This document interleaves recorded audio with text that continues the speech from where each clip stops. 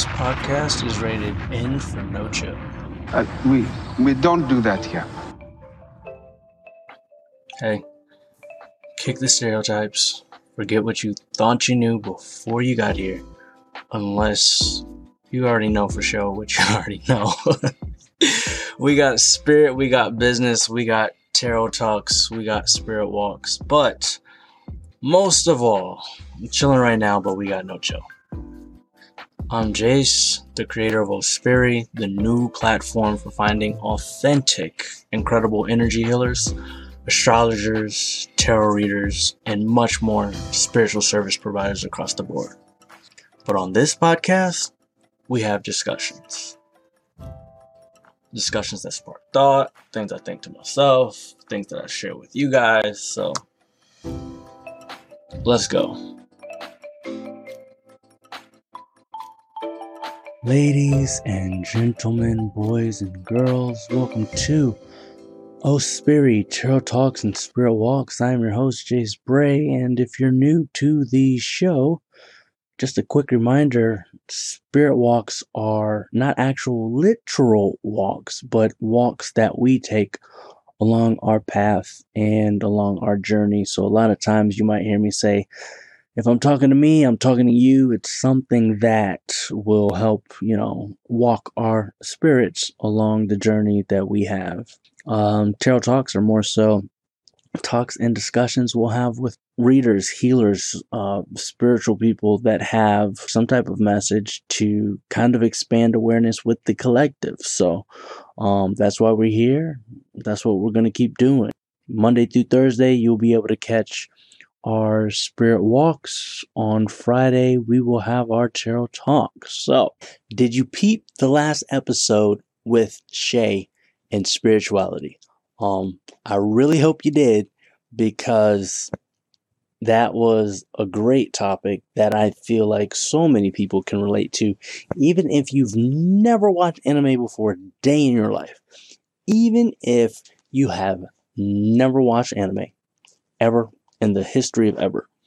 If you listen to that discussion, you understand or know, I know, whether people want to admit it or not, every single person I have ever come across has had some type of experience with some type of dark entity that they either tried to convince themselves didn't exist, or they knew good and damn well it did exist, but it's not something they felt comfortable talking about because they'd be considered crazy. Okay, so, even in discussing, these dark entities that can't necessarily be seen with the eyes. This is why, or not, I won't say this is why, but this is one of the reasons why, of many, that I wrote the book, Men with No Noses. Because if you've had an experience with a dark entity, I feel like that almost came off like a like a pharmaceutical commercial. Have you had an experience with a dark entity? Do you experience tingling in the toes? Let me stop playing. But no, this is why I wrote the book Men with No Noses, or one of the reasons why. Because if thousands of people, let's say 1,000 people, have no nose, and 12 people do have a nose, 12 people will have the ability to smell scents. They will know what smells smell like. And if they're scattered across the 1,000 people and they don't know each other, well, then you're in a spot where 1,000 people be like, smells, that doesn't exist, you're crazy. Let me tell you why you're wrong about this, and let us tell you why we're right. So you got 1,012, you're being called stupid or slow or crazy or all these things because you have an experience of smells that nobody else has. You get what I'm saying? So when you're in this world and you're in this environment of dealing with smells, or dealing with something that other people don't understand, they'll give you the science and logical explanation of something based on their limits, but their limits, or limited science, is limited to 5 senses. Take away one of their senses, they can no longer observe. And you can tell when somebody's limited to science or ignorance when they're only repeating what other people have told them. You're not a subject expert on a matter if you're speaking from what somebody else told you because somebody else made something make sense from their scientific perspective that they used from, reviewing things from their limited observation, something limited such as sight. You know what I mean? So even if they study things through through a way that uses technology, that study of things is still very limited to what they can observe through eyes, touch, feel, taste, and smell. You get what I'm saying? So if you take away those five senses, what is science without five senses? Nothing, because nothing a scientist observes can be observed, explained, demonstrated, or tested if they don't have five senses. I'm not saying there can't be a blind scientist. They still have they have other senses that they can use, but there'd be no way to communicate or use any type of scientific observation if you took away somebody's senses. That being said, if there is something that's observable outside of five senses, man is very limited to that. And again, if you're following with what happens if I just take smells away, you now have a whole world that does not understand something just because they don't have a sense of smell. Now, to flip this over into the sixth sense, again, he could see dead people, but he was dead himself. Spoiler alert, my bad. I figured everybody saw that movie by now.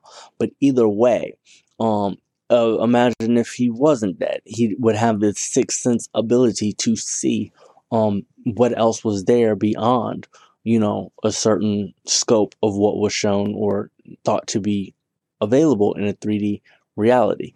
And I say all of this because in the last episode, we did talk about other entities. We did talk about something that was revealed as buhags. We did talk about certain things in an area where a lot of people just aren't comfortable talking with because they're deemed as crazy, and a lot of people genuinely just don't have any experience of. But even if they don't have those experiences, it does not discredit the people who do. And the people who do aren't just all coming to the same conclusions because they're imagining something. The people who do aren't just jumping through that because or picking up things out of nowhere. And something that I wanted to kind of correlate, not just, through my book, but, in anime as a whole, is that anime actually tells a lot of these stories and tells a lot of these things that spirituality is uncovering within their storylines. Anime is actually touching pieces of things that actually exist, that the world has, is just now, I won't say just now, is becoming more comfortable with accepting to a degree. And it's almost like a way. Anime, to me, is one of the most overall, one of the most, I don't want to say most spiritual shows, but when it comes to it, if people, if a spiritual group of people started to put out content to get their messages out there, anime would be one of those ways that they do so. And just to stick on the subject of entities, on the last episode, we talked about Bleach. And with Bleach, there's some entities that's called hollows, right? And hollows are other dimensional. So you could be in another dimension, or not other dimension. Hollows are other dimensional. And when you start to get into these spaces, you have people who are sensitive to spiritual energy, people who are targeted by hollows when they have a high spiritual energy. So a lot of these things go on right in front of people's noses, and they don't know because they can't see, because they're limited to their five senses. And then we mentioned Death Note with Shinigami. The Shinigami could be standing right over you and you wouldn't even know. You know what I mean? But beings like this exist, And one of the reasons why I would, just use this segment to recommend watching anime is because I'm noticing more spiritual people find at-home pieces, not completely, but pieces of feelings of homeness and understanding with what's being revealed in certain animes, but you do have to uncover them, and you might find some gems or some pieces of home in a show or anime that you would never expect. So you just have to discover. You just have to watch, you know, with an open mind and just let something come to you. I don't watch anime with the idea of, oh, what spiritual gem am I going to get today? No, I watch it because I genuinely enjoy it. However, what becomes even more enjoyable is when they start dropping real world, real ass history, real facts. Like, man, even art, just to, people, sheesh, I don't want to go too far ahead, but just how, all right, so we can use Baki, for instance. A lot of guys like, Grappler Baki. It's a violent show. It's a fight show. It's about fighting. However, in the last season of Baki, the way he trained during shadow boxing was insane because he used a meditation to train. And not only did he just use a meditation to train, he was able to meditate so clearly and so severely and so epically that he can manifest an illusion of what he needed to fight to train and make himself better, that what he imagined became a part of his reality in the course of his meditation. So he would train and fight against his imagination while meditating to make himself a better fighter. And then he just whooped people's asses in real life. Like, it sounds crazy, but while guys would just watch it and be like, damn, that's a cool way to train, and just, think nothing of it, the spiritual community would actually be able to observe the different ways that they broke it down for a span of almost 10 minutes and explaining the different degrees of the manifestation and meditations that was going on. And they'd be able to use that in a more realistic way, in a completely different environment, in a completely different manner that doesn't have anything to do with fighting people. You get what I'm saying? The gems that were dropped in meditation alone during a fight show were surprising to me, yet made sense, and I understood. And I'm saying that the keys and gems that I was given for even meditation techniques or meditation practices in a fight show was something that would go over thousands of people's heads because they wouldn't even see it as meditation in the first place. They wouldn't even realize what was going on during his training while he was shadowboxing. There was so many different degrees on how he could really fine-tune the mind. And that's why I say when spiritual people watch anime, it's almost like real witches and wizards watching Harry Potter, because even if there's a fantasy aspect to Harry Potter, even if there is, a fiction aspect of Harry Potter, people who are really in the occult, people who really do practice magic with a K, people who really do identify as a witch or warlock because they understand certain principles or use certain laws of nature to their benefit, or, do things that people would not necessarily, they do things that Muggles wouldn't understand. They, at the very least, as they watch Harry Potter, understand what Muggles are. You get what I'm saying? And the Muggles watching Harry Potter is not going to be the same as Muggles watching Harry Potter is not going to be the same as a true witch or wizard watching Harry Potter, because somebody that actually practices can actually pick up or just observe or even enjoy aspects from a view and understanding that Muggles wouldn't understand. For example, even with Harry Potter casting what Spectro, which don't get me quoting wrong, I know the Harry Potter fans will jump on me, but Spectro Patronum or something of the sort, when he casts that light in the darkness to send away Dementors, and the Dementors will feed on Muggles, and people can't actually, Muggles can't, well, I won't even say, though, they feed on Muggles, they feed on people, they feed on, everybody. People can't see, or Muggles can't see Dementors, but Potter could, you know what I mean? And he has to cast light in the dark to make them leave in the first place.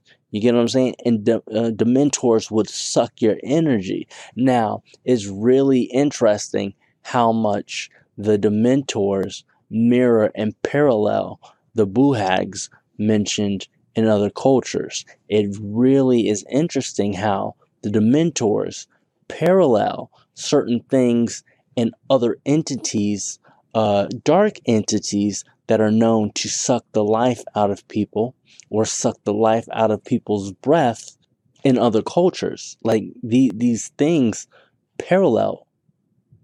And when you're looking at it from a perspective of fiction, a Muggle can watch it and just be like, oh, that was a good movie.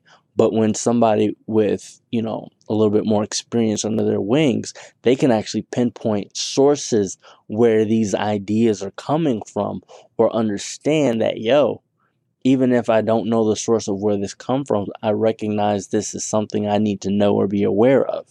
And that's why I say spirituality in anime parallels very well. And people who are spiritual would have a more enjoyable time with watching anime opposed to mindless TV, because one, it only takes about 20 minutes of your time to get through an episode, which is great.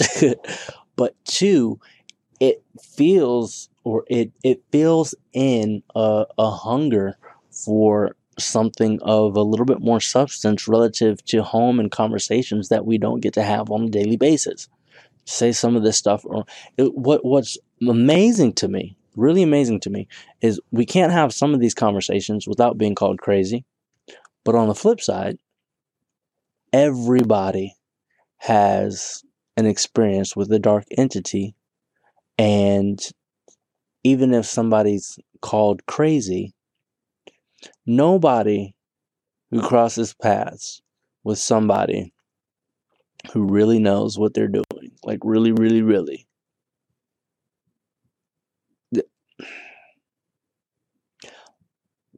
Put it this way. A lot of people, Muggles or not, won't touch a Ouija board. And if they do, they'll do it harmlessly. But they won't.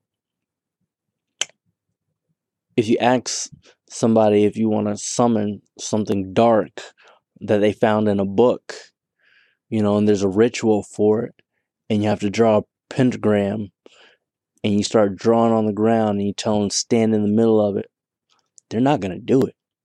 All of a sudden, you go from crazy to, nah, I'm good. Because in the back of their mind, they know whether they want to believe it or not. Anybody that calls you crazy, draw a pentagram around them and tell them to stand in it while you do your thing. They'll be like, nah, I'm good. I want to leave that alone.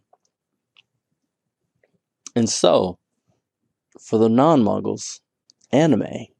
And so, oftentimes I'm asked, all right, where should I start? What's the first anime I should watch? Or where should I watch it? You could probably watch it on VRV. Just type in VRV anime on Google. You'll probably pop it up. You'll be able to watch straight from there most of the time. But the first show, that I'm recommending for people right now is Mushoku Tensei. And if you can't spell that, just type in Jobless Reincarnation and you can find it. And if you're here, I recommend Jobless Reincarnation because it's not necessarily an anime for kids, but it does give you a well-rounded experience on just anime if you're new. You know what I mean? There's a little bit of an action aspect, but there's also a lot of bit of a story aspect. And it's something where if you've never watched anime before, you can see different levels. It doesn't get too deep, but it starts off with, a reincarnation. And that off rip, if you can't have conversations about reincarnation with Muggles, off rip, you're dealing with a show about reincarnation, and it starts as a child and he goes through life in a different world where they have magic abilities. And again, if you do certain things, magic is something that you might be able to relate to a little bit. So overall, it's something that I'd recommend for new people. I just started watching it. It's relatively new to me. I won't go back and tell you to watch some old classic. No, I'll tell you to watch what's current that I enjoy. And that's what's current, and it's actually pretty damn good. I'd give it an 8 out of 10, and that's a hard grade for me to give. I'd give it an 8 out of 10, and it's easy digestible for just about anybody. So, if you're spiritual and you still don't watch anime, but you're looking to do something a little bit more, after the conversation with Shay, I did think that we should talk about things a little bit more. So yeah, Jobless Reincarnation, I'd recommend that. And if you have not followed Shay, I left her information in the title, so don't forget to follow her and show some love that way. All right, I will catch you guys on the next episode. Later.